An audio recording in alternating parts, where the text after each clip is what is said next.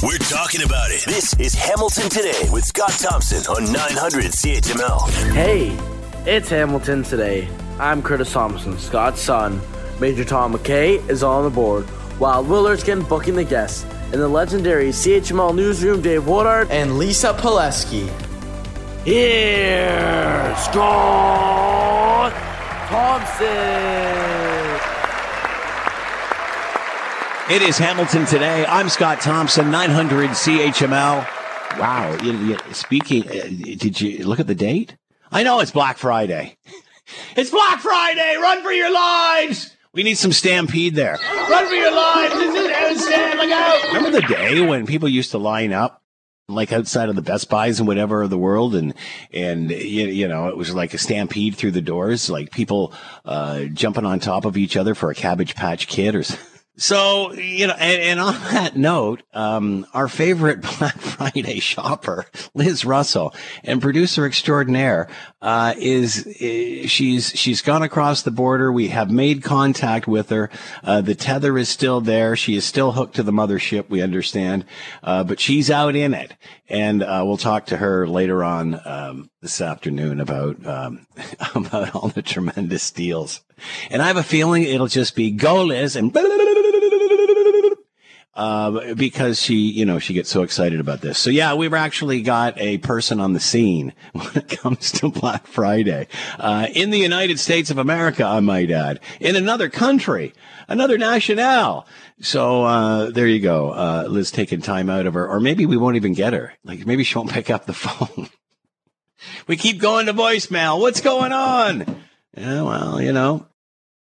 We've got Yetis on sale, so I don't know. All right, it is Black Friday. It's also 1 month until Christmas Eve. November 24th. December 24th, 1 month away. So think about that. Let that sink in. Have you got the leaves raked before you get the Christmas lights up? Okay, but I'm working on it, honestly. So some of the news of the day that we're following, obviously the big news internationally, we're seeing about 24 hostages released at latest count so far today from Hamas. The pause seems to be holding at this point, so good news there. 24 hostages have been released to this point. The Rainbow Bridge had reopened, as we've talked about that as well. We're going to talk to the mayor of New York, the mayor of Niagara Falls, New York, and talk about his view of all of this. Obviously, the mayor of Niagara Falls, Ontario, on several times over the course of this, but we thought it'd be cool to get his view on all of this.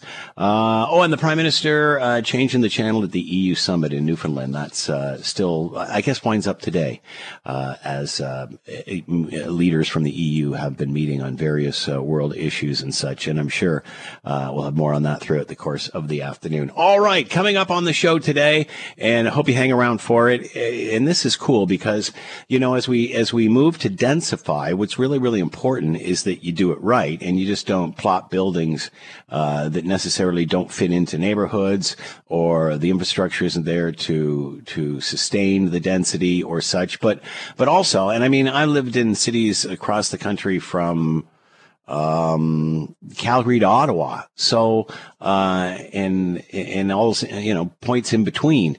And whenever I was in this, when I was much younger, living in the downtown core, you know, the worst thing was to like look over at another apartment building and see, you know, somebody, doing whatever.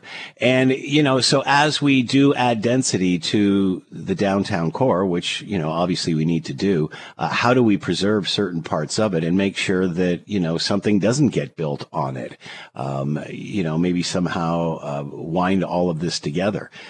Who knows? But how much of that goes into, obviously, the expansion that we're now going to see. We're going to talk to the Director of Environmental Services for the City of Hamilton on that, and how you balance density and adding new parks or more parks to the downtown core. Also, as I mentioned, going to talk to the Mayor of Niagara Falls, New York, coming up this hour, and as well, Elliot Tepper is going to weigh in on world issues of the day. And a fascinating poll we're going to touch on that's just coming out in regard to the conflict that we're seeing, obviously with the Hamas-Israeli war, whatever you want to call it, the pause that's on now. and the release of hostages. Most Canadians believe that Canada should play a neutral role or completely stay out of the Israeli-Hamas conflict, now in its second month. I'm not sure how you can stay out of world events, because sooner or later you get pulled into them. And, I think some people think that, if we just stay in our own piece of rock and don't bother with the rest of the world, that's the solution. But I think, World War II would be a good example of what happens when you don't get involved fast enough. So it's an interesting debate, and I'm sure it's one Canadians are having from coast to coast to coast in regard to what is going on. Again, for me, it's not about Israelis versus Palestinians. It's not versus one religion versus another. It's not versus left versus right. It's about democracy and freedom versus the alternative, which is the opposite of, whether it's authoritarianism, dictatorship, terror, what have you. So, I think we should take the personalities out of it and really, what are you looking for? Democracy, freedom, or the polar opposite? And I think these are questions we have to ask everybody. And not only that, everybody has to pitch in and make sure we keep sound what we already have and what our ancestors fought for over a couple of world wars. All right, some of the light discussions we're going to have over the course of a Friday. All right, obviously, the fact that we haven't built a lot in the last 5, 10, 15, 20 years has caught up to us. We have a low building supply. Now the mad dash is on to get a lot built in the shortest possible period of time. How do we do it without making mistakes? And, go back 10 years from now and go, maybe we should have done this instead of done that. And I've lived in many cities from east to west, and remember living in apartment buildings and then having all of a sudden apartment buildings being built right next to them, and then you lose a view or a park or a piece of land. So how do you decide how to balance urban density and adding more to the inner city, but also providing the balance of green space and how those, because at the end of the day, if you're living on the 30th floor, you still got to have a place to go. Let's bring in Cynthia Graham, Director of Environmental Services, City of Hamilton, and Here Now. Cynthia, thanks for the time. Hope you're well. Happy to be here. Thanks. So, Cynthia, the obvious question, how do you balance all of this? Yeah, and that's a really important part of city building and something that my team is dedicated to doing. And I think the thing is that we just have to think ahead and try and plan and make sure that we're setting aside land for all of the different uses that we need: roads, walkways, trees, places to live, and parkland. So it's really about forethought and planning and doing our best to implement. Obviously, the mad dash is now to build and increase density and such. Is this perhaps speeding up the discussion, which is a good thing as long as the discussion is had, or are you feeling the pressure? Yeah, that's a good question, too. So one thing that our newly adopted Parks Master Plan did was anticipate the density that we're thinking the city will grow into, and recognizing the importance of having parkland for those people that don't have access to their own private parkland, like space, like backyards or neighborhood parks in areas that are built that way. So we have planned for it. We know what the housing targets are, and we know where density is likely to occur along the LRT corridor or in areas where there's already density. And what we're going to do is specifically look at those areas to see where can we be creative about where we can find places for parkland or open spaces, and how do we make sure that we're preserving access to those for these new residents that will be coming to our city. Obviously, you have different areas of the city with different personalities, different needs, that sort of thing, different resources as to how much it already is built up. Do you look at this from a bird's eye view and thinking we have to have something that almost connects or as close as we can, I guess, or that makes sense even looking at the city from above, so it all kind of coordinates together as well as the individual neighborhood? How much thought put into that? Yeah, absolutely. And we do want to look at our parkland system, as you say, and looking at active transportation connections and trails to get people from park to park or node to node across the city. But you're exactly right. There's different flavors and different personalities of the different neighborhoods across the city. And what's going to work in one area isn't going to work in another because of the way that the city was built or the infrastructure that's there or the opportunities that present themselves. So what we like to do is try to be flexible and take advantage of the opportunities that present themselves, whether it's an opportunity to buy a parcel of land to convert to parkland, or like we did with the newly built John Rebecca Park, take a piece of parking lot and create parkland in an area that wasn't there before. So we really want to be nimble and be able to adapt and take advantage of those opportunities as they arise. You talked about connectivity and such. What about a link of bike paths through all of this, or paths of any sort? You touched on that a little. Is it possible, when even whether you're designing new or taking the old, to create more of that walking space that joins them? Yeah, and paths through parks is a critical part of every parkland design. And you'll see that across the city, where we're looking to make sure that people can get across the space in a way that is contiguous and accessible. And we are coordinating with our cycling master plan and our trails master plan to make sure that we're making those connections and identifying where there's gaps in the system. Obviously, it's not perfect yet, but we are working collaboratively to try and make sure that that network is connected so that people can get from one place to another as they like to. So you've got this giant canvas in front of you, and not all of it's blank. But what's your biggest challenge moving forward of the park system?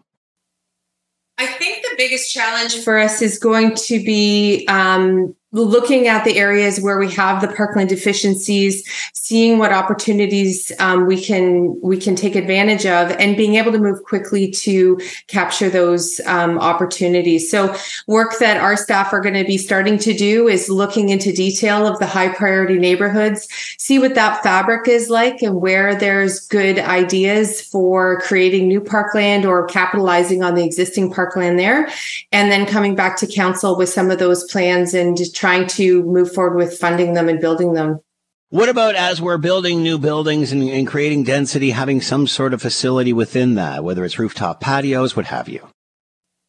Yeah, so that's a good part of the planning process. And one of the things that our new park master plan did accommodate for was looking at opportunities for privately owned public spaces, or what people call POPs. And typically Hamilton hasn't taken advantage of that in the past, but we certainly need to be looking to all opportunities to provide.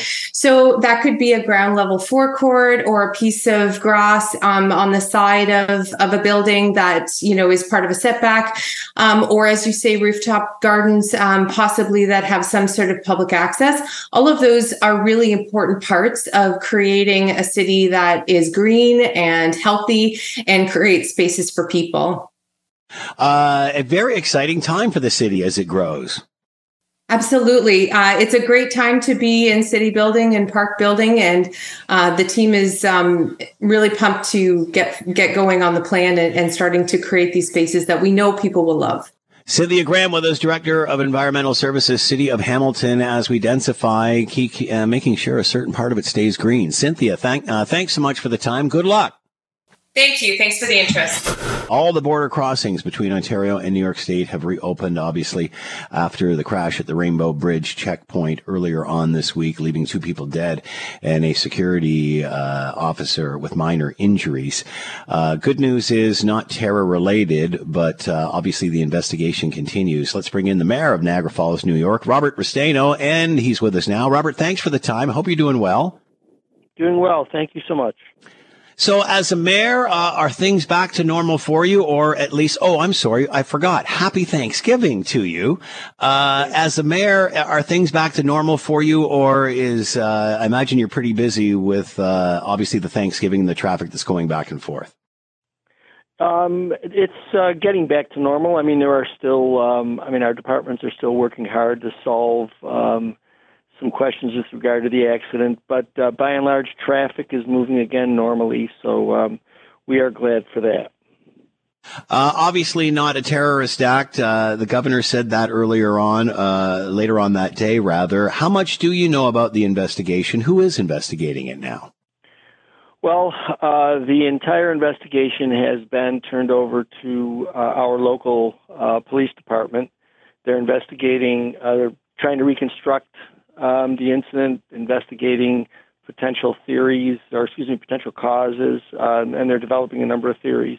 It's going to take a while because the entire crash site being an explosion, there are limits to the physical evidence that is available.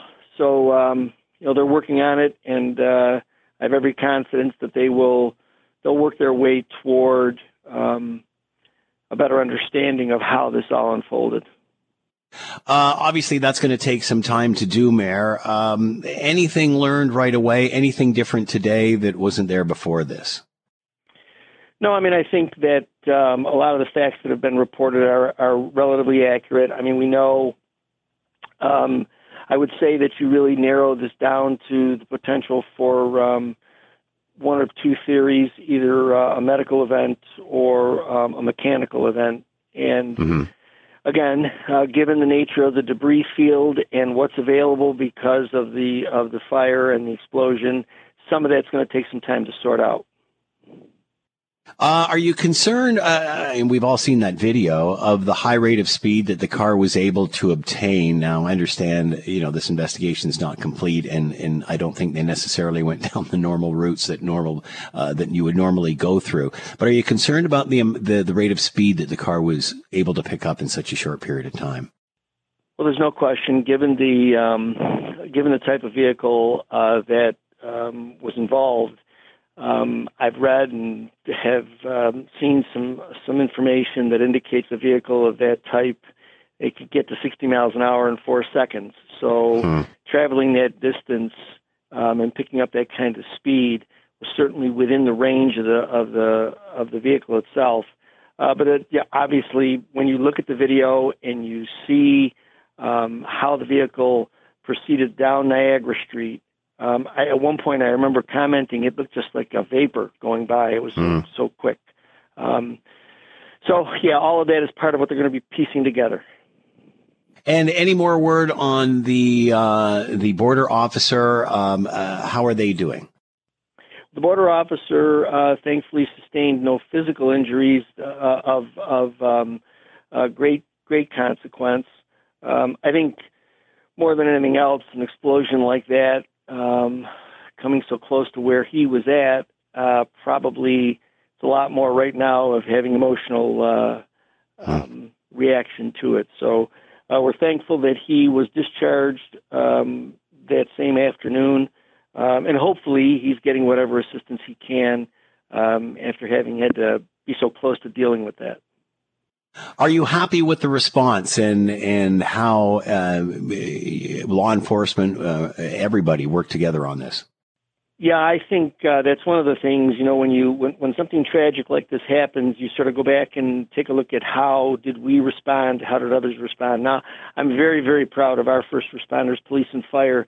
You got to remember, they were first on the scene, and they were on the scene as the pieces of information were starting to flicker out that this might be terrorism. In any event, they continued to move in and do what they had to do to try and get control of the situation. Obviously, then, once they were joined by federal officials, clearly there was pretty massive individuals down there. When I got down onto the scene, it was incredible the number of law enforcement as well as fire professionals that were down there. So it was a very great cooperative effort in what was otherwise a real tragic situation. And I think once they all break it down, they'll also see, what worked well, what might have to get improved. But I think by and large, from the outside looking in, very, very proud of our people and proud of the cooperation among all the departments. And this happened late morning. How busy? It didn't appear the border was all that busy at that time. Or it just happened to be where the accident happened? No, it wasn't. It wasn't all that busy. Certainly, what we were starting to get were a number of calls of Americans in Canada trying to get back, and I think they were over there earlier. But clearly, had this happened a little bit later in the afternoon, I think it would have been a much more difficult situation. So to some extent, because of the roadway there, Niagara Street, fortunate that there weren't other people on that. And what about other border officers that were involved when this went down? Because, of course, they're at ground zero. They don't know what's going on either. Yeah, I think obviously everybody reacted sort of as they've been trained. And then clearly once the federal authorities were able to clear the scene, I think everybody was able to let out a sigh of relief. But what I'm told is that at the moment it became at least discussed that this might be terrorism. Everybody sort of reacted as they had been trained. So again, a tribute to their training and the fact that they did what they needed to do in what was an unknown situation. And any rough idea how many people were stuck on either side of the border that were waiting to get back to their respective countries? No, if I took the number of calls and sort of worked my way from there, I could tell you it was an awful lot, though. I can imagine. So now, obviously, big holiday weekend with the Thanksgiving weekend for the U.S. Is traffic being impeded in any way? Is it moving pretty consistently as a result, as to be expected? Now that the bridge is fully opened, it's moving along at a normal pace. I mean, there are still going to be delays, but I think that's more a question of volume than of anything else. All right, Mayor Robert Bristeno with us, Mayor of Niagara Falls, New York, giving us some perspective from their side of the border of what happened earlier this week. And great news is all 4 border crossings are open between Ontario and New York, and get down and enjoy the U.S. Thanksgiving and vice versa. Mayor, thank you so much for the time. Good luck. Great to hear, and be well, and happy Thanksgiving. Thank you so much. Take care. There's so many things going on. One of them that we've forgotten about is India and Canada's relationship with India. And, of course, the Prime Minister is sort of alone on his island with what he said a few months ago in regard to a Sikh extremist that was killed in Canada. And let's bring in Elliot Tepper, Emeritus Professor, Political Science, Carleton University, and here now. Elliot, thanks for the time. Hope you're well. Oh, thank you. Same to you, Scott. So we remember, Elliot, that Canada sort of spoke out, and when others weren't, or were using quiet diplomacy to try to figure this thing out, and it kind of pushed Canada on and onto another island. And now somehow the United States has become a part of this story with an allegation. What can you tell us about that? How has this story progressed? Well, a few things to start off with at the top. Canada also wanted to keep this whole thing quiet and tried to work with India off the record, out of the public's eye. And this all goes back to September at the G20 meetings in New Delhi. And at that time, I was quite impressed by the fact that we raised the whole question of the assassination on Canadian soil, allegedly, by Indian intelligence agents of a Canadian. And then at that time, we heard that Joe Biden had raised the same issue, the killing of a Canadian on Canadian soil. But it turns out he was actually also, in addition, quietly, apparently, saying the same thing about an attempted assassination of an American on American soil, also surrounding, of course, the whole issue of Khalistan and the Sikh movement in North America. So that's now emerging, apparently, that there's a pattern. That's what the significance is of a second charge, and this time by another country and another citizen of their own, a pattern of malign behavior, as it's being called, by India. All of this, of course, only allegedly, but it's there's actually a sealed indictment in this case in the UK coming out of all this. So it is a major story, Scott. How did Biden handle it the way he did? Our Prime Minister handle it somewhat differently. And where is this all now in the discussion? Are they united on this? Yes, I think too much is being made about how it's been handled differently. Canada, along with the U.S., tried to handle this off the record, quietly behind the scenes. We were forced into we, meaning Canada, was forced into a public statement because our highly effective journalists were about to break the story publicly. So one day ahead of that, Mr. Trudeau then for the first time went public.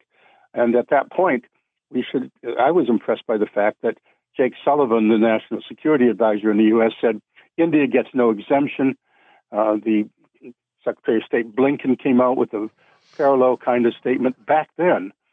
And I thought that's really interesting that they could have just let all this, hang Canada out to dry. But in fact, are standing with Canada. And as it turns out, they had a parallel case involved. So I'm not sure that we should dwell on the fact that it's being handled differently. It's now public in both cases. Canada and the U.S. are now saying to India, is this a pattern? Is this something you're going to deal with? The difference in response, I think, will be on the other side, Scott. It will be, how does India handle these? Keeping in mind, India is an emerging big power. The U.S. and everyone else is really counting on India to be some kind of a counterweight.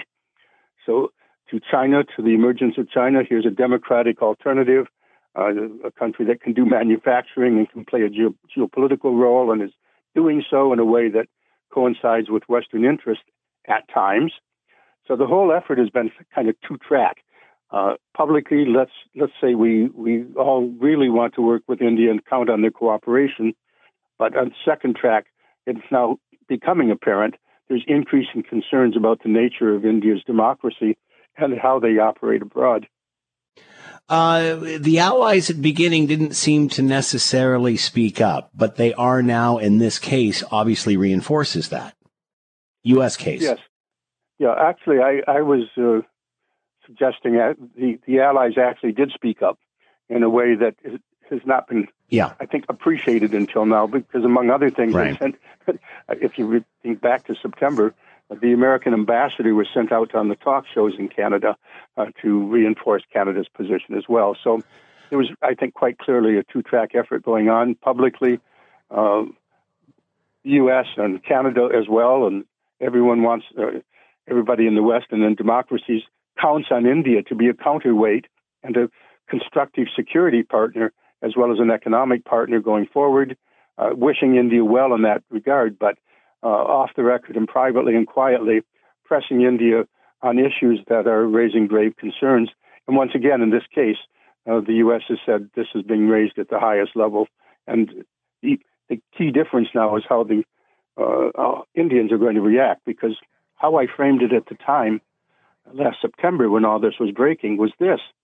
If you want to see what kind of power India is going to be, let's see how they handle the situation with Canada. And we see what they've done with Canada is basically slapped us around quite a bit, cutting our diplomats down to a mere 41 in that country of over 1.2 billion people, severely harming relations. In fact, I counted at that time, and I think with you I commented on it, that I was watching for domestic opinion within India and in Canada to put pressure on the government of India to back off their very disruptive behavior toward visa applications in particular. India is by far Canada's number one source of immigrants, and what I care about a lot, a major source of international students coming to Canada. Some of that's now being ironed out, I think, due to the internal pressure on the Indian government to say, hey, you're messing with our lives, and this is very serious. But they're not. Elliot, I got to cut you off there. Cut you off there, Elliot, because we're plumb out of time. We will continue this this discussion. Elliot Tepper with us, Emeritus Professor of Political Science, Carleton University. If Scott Thompson isn't satisfied with an answer, he'll delve into the issue until he is. You're listening to Hamilton Today with Scott Thompson on Hamilton's News Today's Talk 900 CHML. All right, we certainly know of the conflict of the Hamas and Israeli war that is going on. There is a pause right now, a humanitarian pause it seems to be holding, which is good news. But interesting information coming out of Ipsos. Most Canadians believe that Canada should play a neutral role or completely stay out of the Israel-Hamas conflict. But is that an option? Especially when, I'll leave it at that. Daryl Bricker with the CEO of Ipsos Polling. Daryl, thank you for the time. Hope you're well. Doing well, Scott. Thanks for having me on. How do you weigh through this very polarizing and difficult issue, Daryl? It must be incredibly hard to do. Well, it tends to be polarizing at the extremes, but not for the general population overall. I mean, when you add up the number of people who think Canada should be a neutral mediator, not be involved at all, and you're talking about 64% of the overall population. And then added another 10%, it's do none of the above, anything at all, just stay out of it. And you're in almost 3/4 of the Canadian population. So most of us really don't want to be involved in this, don't think Canada really has a big role, other than just maybe a positive humanitarian role, but it's pretty much away from the extremes, even though that's not what you see on the street. And there's the next question there, Daryl. How do you stay neutral when the extremes are protesting, are polarizing? Well, I think the first thing for anybody who's looking at the protests is it doesn't take a lot of people in terms of the overall population to be pretty disruptive. I mean, the other day we saw, 20 people out on the Gardiner Expressway shutting down the city of Toronto. It's just 20 people. But, among the, 18% of the population that strongly supports Israel and the 9% that strongly supports the Palestinians, you can find 20 people on each side to go out and cause some difficulty. So I would say to anybody looking at this issue, don't think it's the people who have the more extreme emphatic opinions on this that are really representative of Canadian public opinion. That being said, we still do have to deal with the extremes. And as a result, I mean, many people say stay neutral or completely stay out of it, but we're drawn in with these various factions. Are they looking at that? Are they realizing that?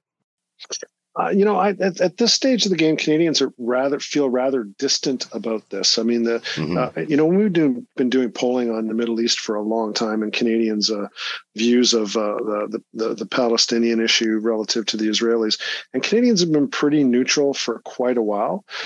Elite opinion, though, on this issue tends not to be neutral. It tends to be more emphatic, but the general population opinion in Canada tends to be pretty subdued.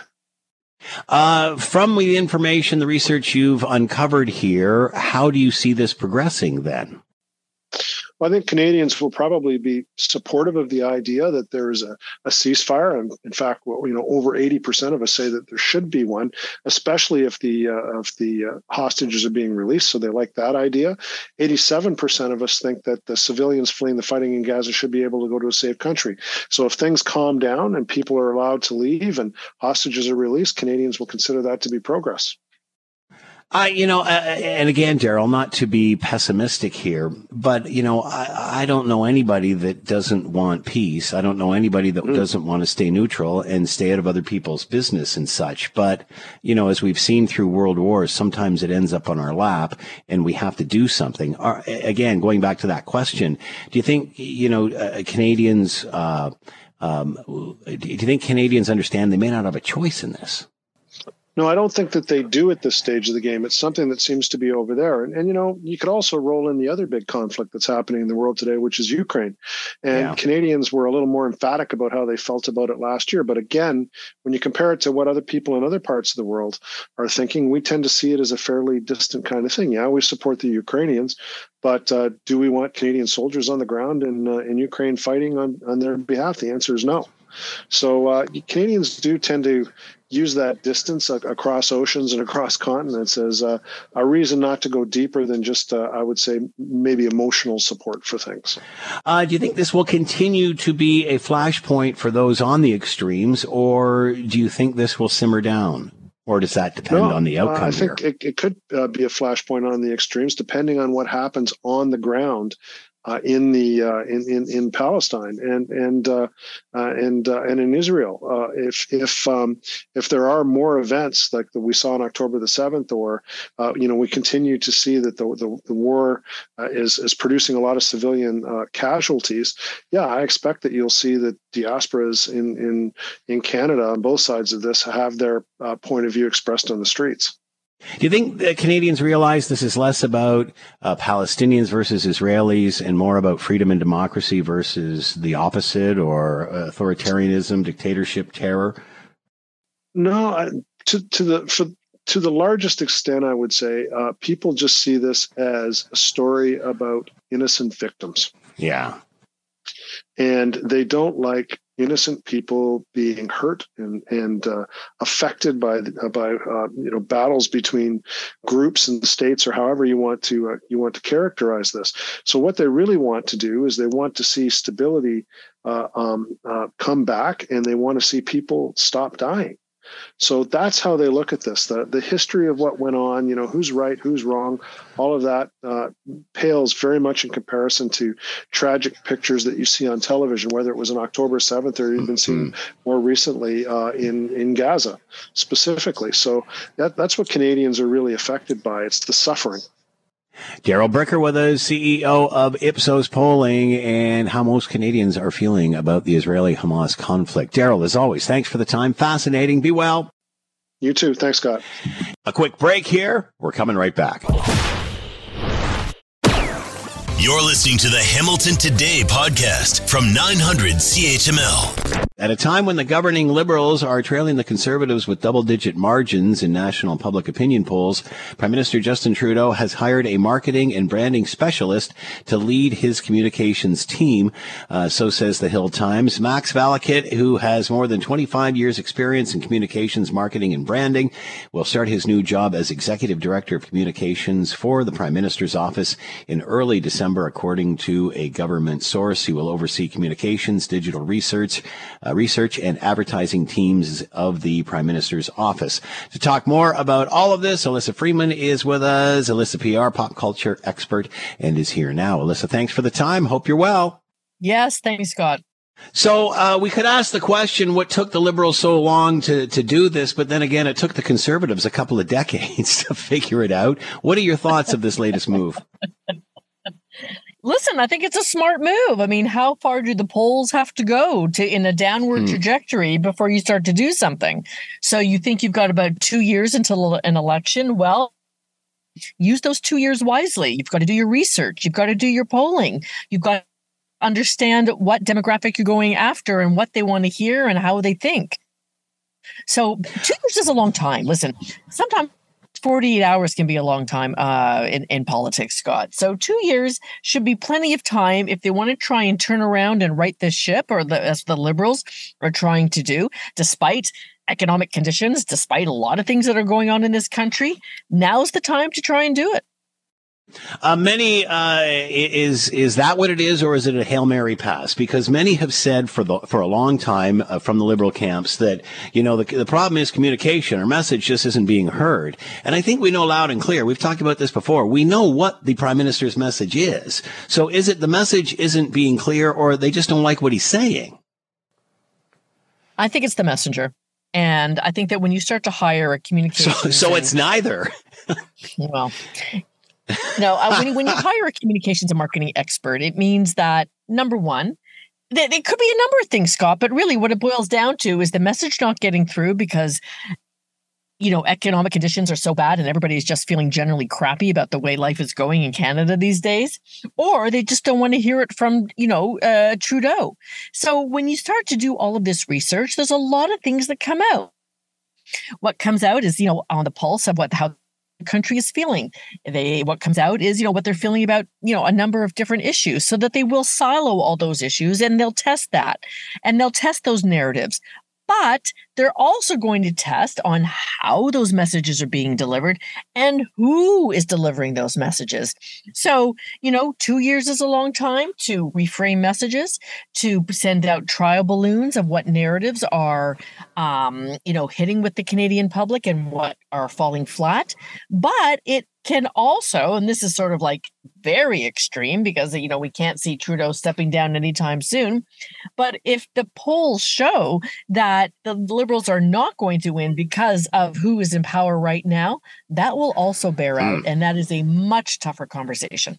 That's interesting. Also, again, going back to, I don't think it's a case of the message not getting out. I think what it is they have drastically changed their messaging, a complete 180 from what it was even just a few months ago, especially on housing, affordability issues, anything of that nature. I don't think that their message was not being heard. I think it's a case that they've completely changed direction, and now they need somebody to sell that idea and inform everybody that, no, we're not over here, we're over here. Well, that is true too, but there's also how people feel where the rubber hits the road. So, if you talk about housing and you talk about making life better, you're going to have to come up with messages that convince the Canadian public that, you're not feeling crappy at all that you can't afford a house. It's about something else.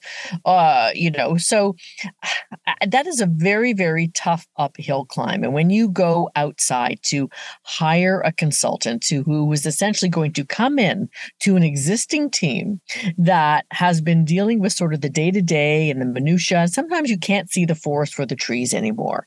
So what they feel by hiring an outside consultant is somebody with fresh eyes that can look and say, you know what, guys, this is what we need to do. And this is the demographic we're going to go after. And we're going to reframe our messaging to see if it lands. And that's essentially a really tall order. Like, at the beginning of this conversation, Scott, you and I said to you, you got 2 years to do it. Listen, 2 years can go by in the blink of an eye. So, these people, this Max Velikat, who they have hired, has a very long pedigree and worked for some big brands in this country and helped steering them in the right direction, is obviously probably well known to Liberal insiders. And that's why they brought him on. And believe me, they're not paying him peanuts to do this. So you've got to go into an existing team. You've got to get them to support you and gather around this new cause and this new direction. And hopefully everybody internally coalesces so that they can create this new engine to turn this ship around. And that is a really, really tall order. Will the subject take the advice? Well, there you go. Because sometimes, I think that a lot of things that I have heard is that, they might level things up to the PM, and then Trudeau will go, no, I want to do it this way. And not every head of state listens to, no, best that's true. plans or best advice. I mean, that we have seen throughout history. So will the subject take the advice? Sometimes the numbers are enough to provide proof in the pudding, Scott. So if your poll numbers going down, down, down, and you keep negating best advice, well, that's a really that's a big bucket of cold water that's got to come over you. And then you really have to internally come around to the fact that you can't do things the way you've been doing them for the past couple of years. It'll be interesting to see if they're actually moving from a message of deny and always distract, look, something shiny over here, to actually identifying the problem, admitting it, and then providing a solution. Because it seems in the past, it's just all about distraction, denial. Okay, well, every political party does distraction, denial as part of it's part of the MO. But I also will say that, yes, it might be distract, or it might be look over here and here's what you're going to get if you don't like me. So there's that avenue that they can go to, Scott. So you think they might focus on Poilievre then? Well, they might. I mean, listen, I was on X, formerly known as Twitter, last night, and there was a CP reporter who's been around for CP's Canadian Press, a long-standing reporter with that entity, and he wrote a tweet that said, "I have never ever been schooled by a head of state before in a press conference." And you see Poilievre going, okay, well, you didn't ask that question right. And then may I say, so-and-so from CP, and by the way, this is who this is, this is who this organization is. And then Poilievre, standing up there, and I hate to say this, Scott, by like a little school teacher, sitting there, you've done this wrong, that wrong, and this wrong. I'm sorry. There's a time and a place where you got to stop believing your own PR. And that would have been a good time. Yeah, he's still coming across as way too prickly. He's going to shoot himself in the foot if he keeps it up. And and prickly could be the Liberal narrative for the next 18 months. There you go. I'm just giving it away. Alyssa Freeman, we want a piece of this. Alyssa Freeman, PR and pop culture expert, as always. Thanks for the time. Be well. Really, they should be hiring us, Scott. Anyways, I think so. I think so. We can get them through it all. We can wade through. All right. Have a great weekend.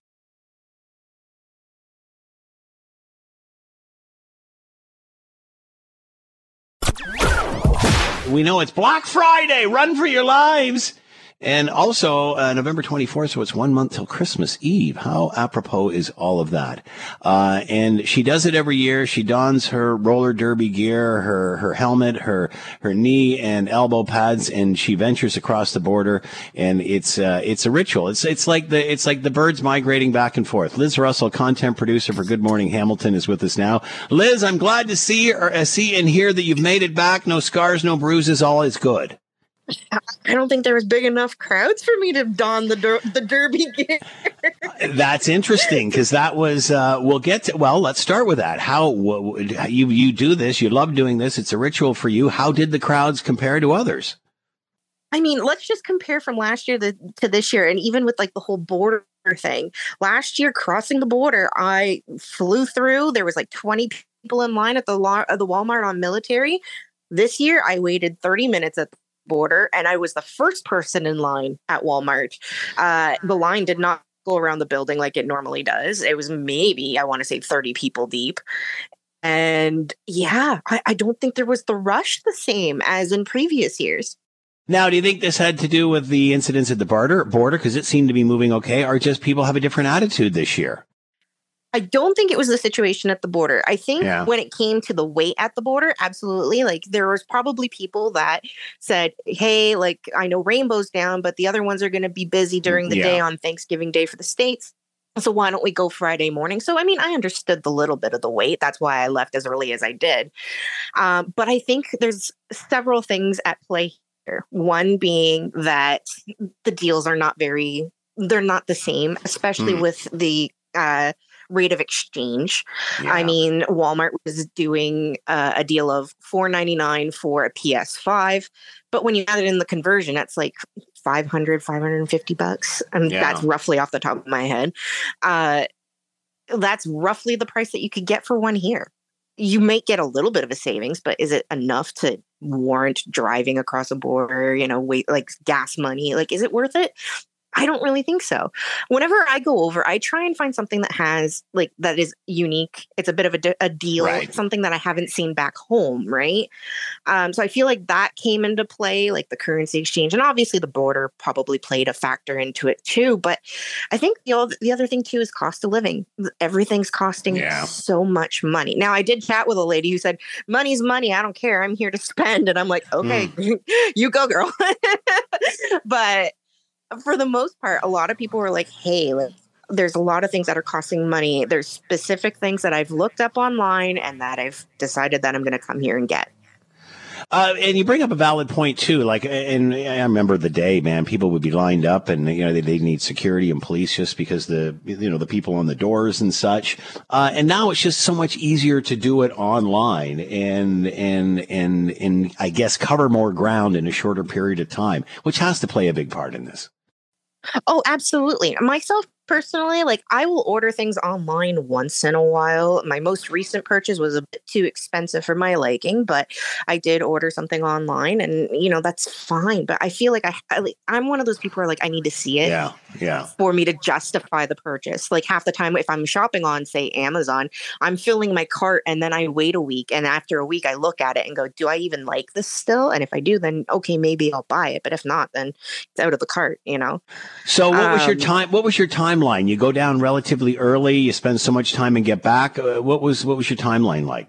So I left at 3:30 this morning. I got to Lewiston Bridge at 4:20, and I crossed over at 4:50. Went to Walmart first, then I hit Target. Then after so last wait a year, you're I was at at Walmart. Target way longer than what I was expecting. But you're at Walmart this year, at 5 there. I hit Maurice's. I went everywhere. So you were at Walmart at 5 a.m? Yes, but the doors weren't open, so you had to actually wait to get in. Wow, that's amazing. All right, so what about the shop? You said there was less people, less shoppers, less of everything in that respect. What about the shoppers? Happy, cranky? They must have been in a good mood because there wasn't many of them. Or honestly, every person that I spoke with was very happy to be there. Even if they were worried about their wallets, like they were happy to be there. There was a group that came over and they were saying like, "Oh, we're doing like a girls' trip," and then another couple was saying like, "Oh, we do this every single year." They were reminiscing with me, saying we used to come at like midnight and camp in the car, and then get out at 2 a.m. to line up. And I sat there and I'm like, that's a bit too much for me. Thank you. Yeah, really. But take the motorhome down and just everybody was happy, you know, like there was no take the motor miserable party. Take the motorhome down and just camp out for the week. Why not? Exactly. Did you have any issues getting back across the border? I was worried. I was really worried I was going to get in the span of like from the store opening to when I came back over, which is about 10:30, I dropped like $250. So I was thinking I might have got dinged at the border, especially since like whenever I go over and other people find out, they tend to say, "Hey, can you pick this up for me?" And one of those things is dairy. You're not supposed to bring dairy over the border. And my mom was like, "Hey, can you get me some yogurt?" So I had like 10 things of yogurt in the back, and I'm sitting there going, "Oh man, I'm going to get dinged. I'm going to get dinged so bad." And I made it through, and I was like, "Yes." Would you do it again next year? Is it worth doing again, or just an annual thing for you? You'll do it every year? I might. If I have a bigger group, maybe load up the whole CHML team, broadcast for live from Walmart at Military Boulevard. I don't know. Take the van down, sure. Exactly. I liked that it was less busy. Last year, it was a tad busier and a little bit more hectic, but this year I felt it wasn't that bad. It wasn't that bad at all. All right, Liz Rosa with us, content producer for Good Morning Hamilton, and truly embraces the Black Friday experience, doing her annual trip to Buffalo across the border and made it back unscathed. Good for you, Liz. I hope you got some bargoons, and thanks for the time. Much appreciated. Thank you. When there's an issue, Scott is all in on getting to the heart of it. This is Hamilton Today with Scott Thompson on Hamilton's News Today's Talk 900 CHML. All right. When I worked with Todd Lewis many moons ago at Y95, we used to always talk about racing and such. Now he's the host of Rec Culture TV, NASCAR Pinty Series announcer, and featured in Scouting, the Refs, and Racing It Out podcast. And he is with us now. Todd, thanks for the time. I hope you're well. I am, and I hope you are too, Scott. It's been a while, a couple months. It has, and we always love talking racing. And, you know, it used to be in the day it was one series against the other. Now anything that races is good enough for me, and I found my love for F1. And I remember talking to you way back when, and we've talked about this before, and you always said it was the technology that attracted you to the sport. And we saw that certainly last weekend in Las Vegas. And I'm hearing about how, you know, the track was coming apart and such, and I'm thinking, wow, you know, that doesn't look good on Las Vegas and whatever. And then as you do further research, you find out it was actually repaved, but the ground effects on the car are so intense. The pressure is so intense, severe, that it actually sucks the pavement right up, or suck these drains right out of the ground. This is incredible to know that a vehicle going over top of something can provide such a force. I don't know if it's easier to think about it this way, but if you could get a Formula One car, an Indy car is the same. If you could get it actually upside down and going at 100 miles per hour, I guess that's 160 kilometers per hour, it would adhere to the ceiling. The ground effects are that significant. So that's just to give you a little more perspective on that. But you're right. It's incredible. You can do everything right. You can repave the entire circuit as they did prior to the Grand Prix last week, but they do have city street drains around, and they thought they had accommodated for that. Turns out they didn't. Caused a couple of $1 million damage to a couple of race cars, really screwed up the schedule in that they had to practice at 3 o'clock in the morning or 4 o'clock in the morning, and all the spectators had to disperse. It's not unusual for weird things to happen at a first-time event. I worked at a Champ Car race in San Jose in 2005, and they had to delay the start of on-track action because of trolley tracks that ran through the circuit, and it took longer than expected to get the course in shape for cars to go out. It still didn't take away from the culmination of the event of the F1 Grand Prix that Max Verstappen won, that we had an incredible last lap pass by a Ferrari to get up onto the podium. And let me tell you, watching that sphere looks pretty incredible in the middle of the track too, doesn't it?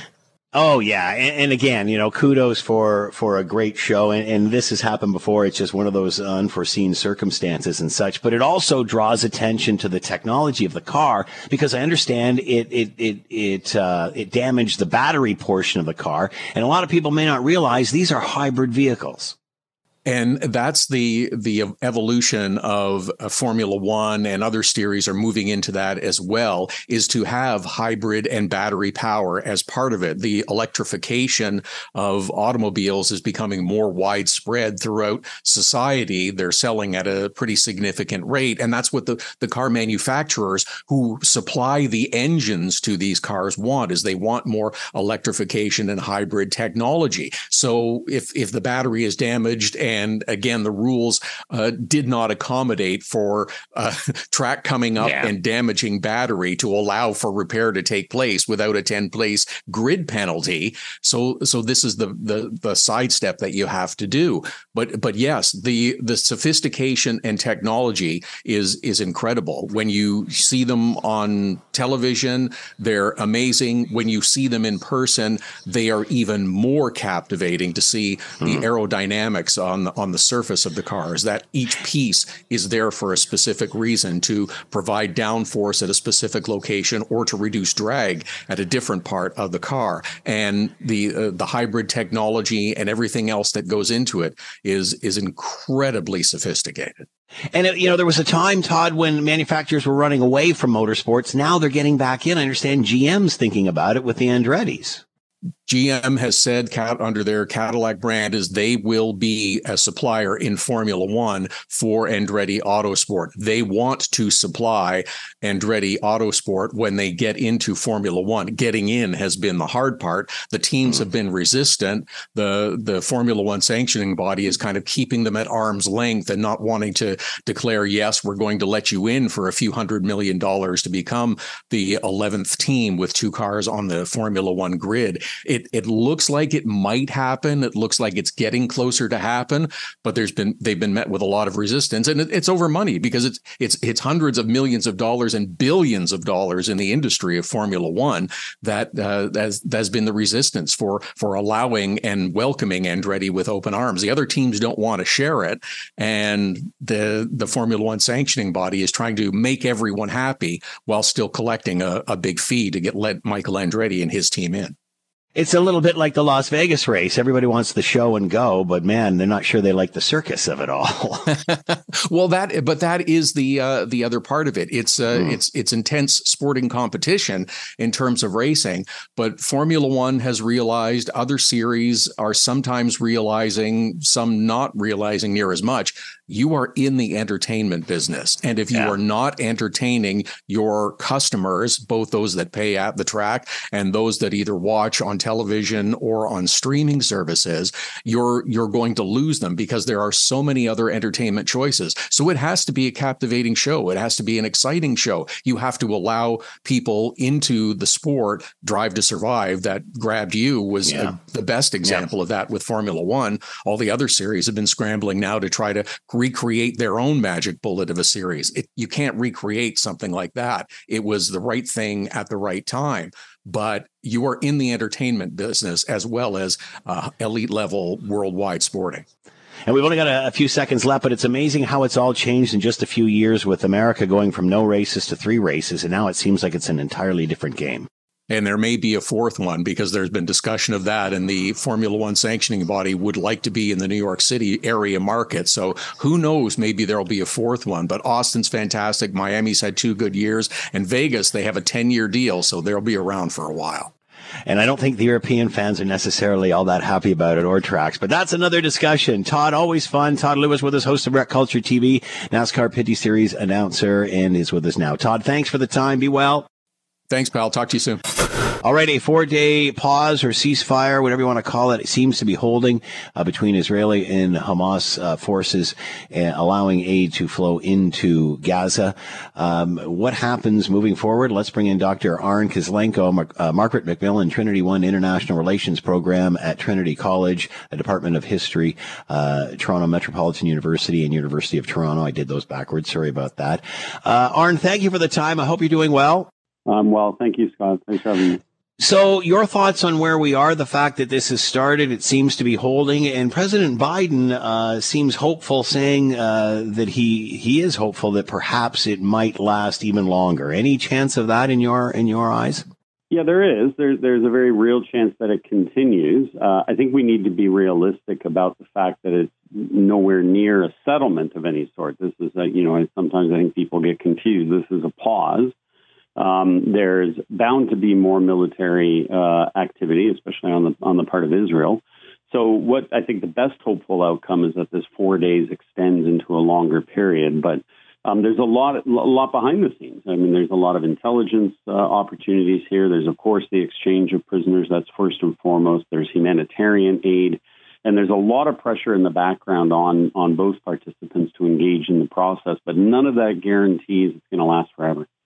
Many were wondering whether it would even get started, or when it did, how long it would last. Now we're talking about possibly it being extended, and obviously we don't have a crystal ball here, but what has to happen in order for it to extend? Yeah, that's a great question. I mean, first and foremost, both sides have to not break it. I know that sounds funny, but there is a very real chance that, there is a regional escalation, so not necessarily in Gaza, but that particularly vis-a-vis Hezbollah, it explodes, and then you're back into a different kind of war. Israel, of course, is still hunting the perpetrators, and we shouldn't forget that. So while getting prisoners, they're still actively engaged in intelligence opportunities. They're discovering new tunnels. That might mean an exchange of fire. It could easily go bad. Or if Hamas, which I always sort of say to people, it's not a singular organization the way we imagine. There's bound to be factions. And some of them may just sort of, decide to take it into their own hands and undermine the peace process by firing more missiles. So if all of that holds true, then you have more aid going in. You have the exchange of, it's a 3-for-1 deal, basically, right? 3 Palestinians for every Israeli in this case. Israel is likely to want to extend it, not just for the release of its own people, but because it does give it an opportunity to gain intel on the ground. And to increase some of its army operations elsewhere. But again, it's precarious, right? For every moment that there's a ceasefire, Israel is bound to think that it's losing opportunities to go get the leaders of Hamas. We see from images this area has pretty much been leveled. Any more thought from either side as to what happens once the dust settles? How does it end? You know what? I don't think anybody actually knows. That is a really fantastic question. It's the kind of question everybody fears to answer because I don't know, how you build something out of absolute desolation and rubble, to be totally honest with you. And I don't just mean in the physical sense. The Palestinian people are likely to be quite sympathetic to, if not Hamas, then some incarnation of it. It's going to be hard to build bridges with the people that you just launched a war on. And vice versa. Anything coming out of Hamas or Palestinian political groups is bound to mean nothing after the horrendous attack on Israel. So now it's a bit of a waiting game, and it really is a question of, devil in the details. What is Israel getting? How much can they gather for their stated objective of eliminating Hamas, if that's even possible?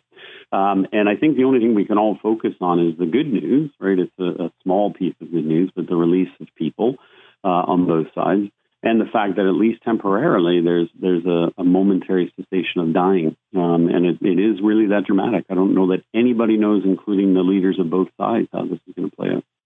Obviously, this pause for humanitarian reasons and to help the people of this area.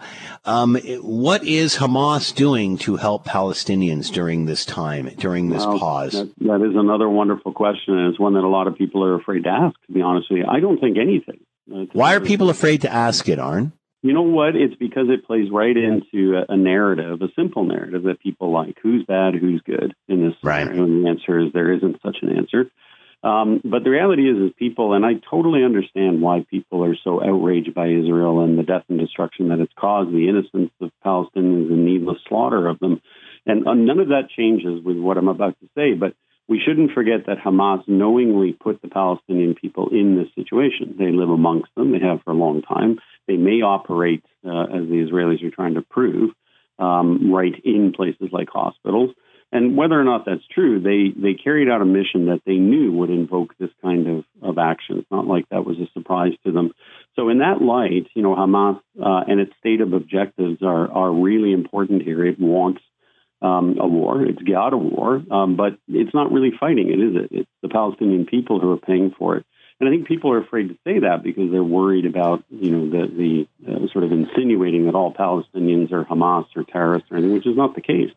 But, this is really important to mention. Hamas went on this mission knowing full well the response from Israel.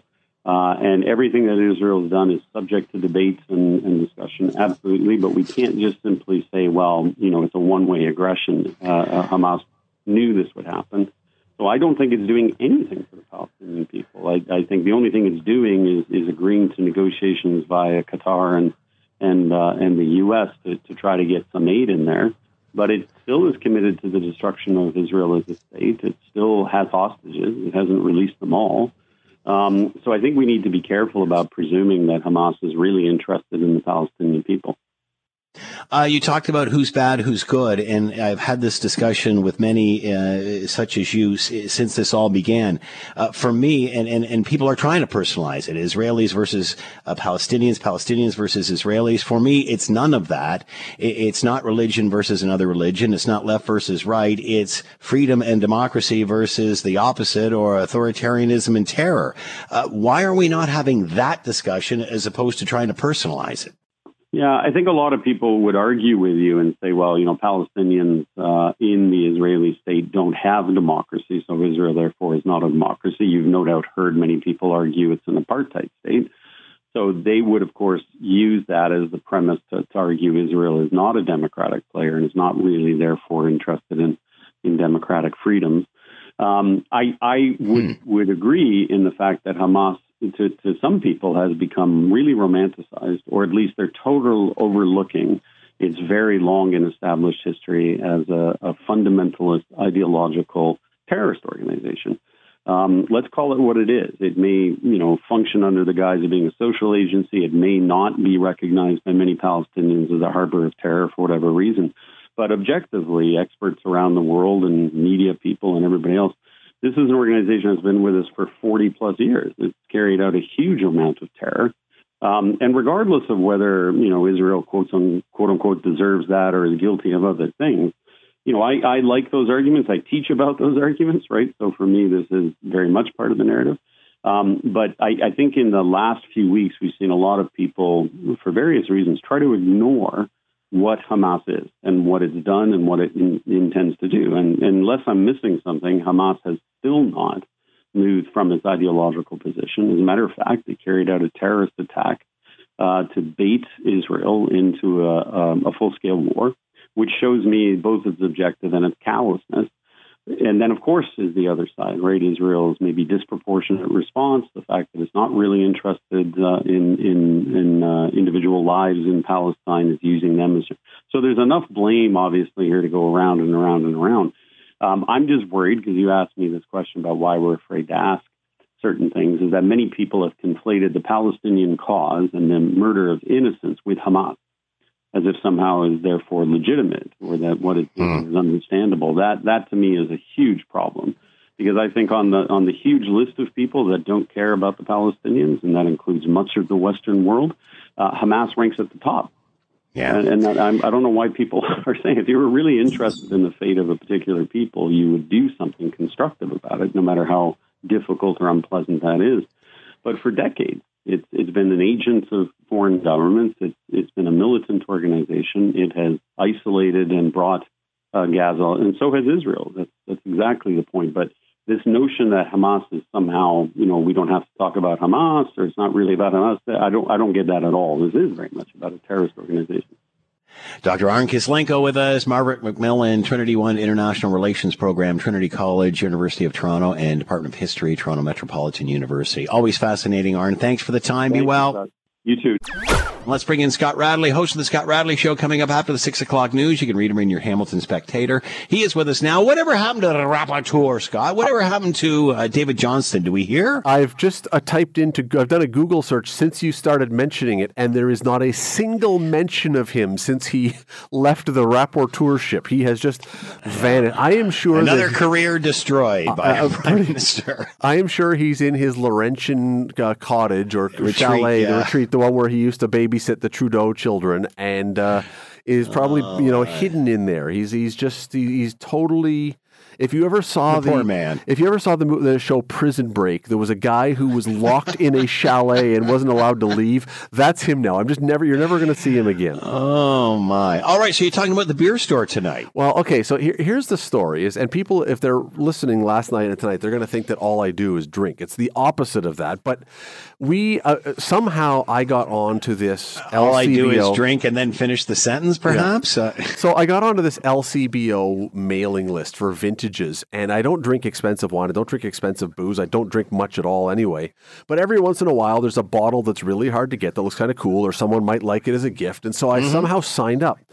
And they had this email that came out a couple of weeks ago saying these hard to get bourbons were coming out. Not expensive, but just really hard to get. And I thought, I know someone who would like that for a present. And the reason I'm bringing all this up is this. A couple of weeks ago or a week ago, the province announced, or we heard rumors the province may privatize the beer store or just get rid of it. Well, okay, so they announced that these bottles are going to go on sale at 8:30 in the morning last Thursday or last Friday or something. So, of course, I go online, and within a minute, the website has crashed. Within a minute. At 8:30 in the morning. So people have got up, they've built their day, they haven't gone into work because they want to be on to get these hard to get but not expensive bottles. So they say, a couple days later, they get another note saying, oops, sorry about that whole website thing. We're going to do it again on the 24th, as in today, 8:30 a.m. All fixed. All right. Go on this morning, 30 seconds in, website crashes. Nobody can get on again. Oh, man. And all I can think is, I know people talk about how, we don't want to privatize stuff because we can't privatize some of the things that we do fast enough, honestly. Because, yes, the cost may go up of some things and somebody might make a profit of some things, but at least they might actually work. And there might be people behind them who are motivated to do something that works. It's unbelievable. I couldn't believe it today that, Scott, if this had been a private enterprise of any business who had their website go the first time and then make a big announcement that, we're all back, it's all going to be good. If your website went down a second time, that person would not be working at that business by day's end today. It's going to be interesting to see, and, because they're talking about renewing or not renewing the contract for the beer store. But, as others have pointed out, that isn't going to mean the beer store is going to disappear. There may be less of them. It may alter in some ways how it does things. It'll be interesting to see because that is foreign owned by 3, which were once Canadian brewers, now international brewers. Obviously, the government of Ontario owns the LCBO. It is the biggest single purchaser of alcohol in the world. So they got tremendous buying power. However, we don't see that when it comes to the price because it's taxed so much. So it'll be interesting to see if one situation influences the other because theoretically, they probably got more control over the LCBO than they do the beer store. I just look at this and it's one example, and I bring this up not for any particular reason, except it's another example where I believe too often, not always, but too often, public sector stuff is unmotivated to necessarily be better. It's often more expensive. It's often slower. It's often more cumbersome. It often has a lot more bureaucracy. Look at our government in every facet. But is it better? Is it better? And I like today was just there's a guy who used to work here at the station that I was texting because I had texted him before when this last thing happened, laughing because I saw him sending out a tweet about how annoying this was. And I went back to him today and I said, "Are you online again?" He goes, "Yes." And it's just how bad can you possibly run a business? And people have no other choice. We are stuck with these businesses that we have to operate through. It's crazy to me.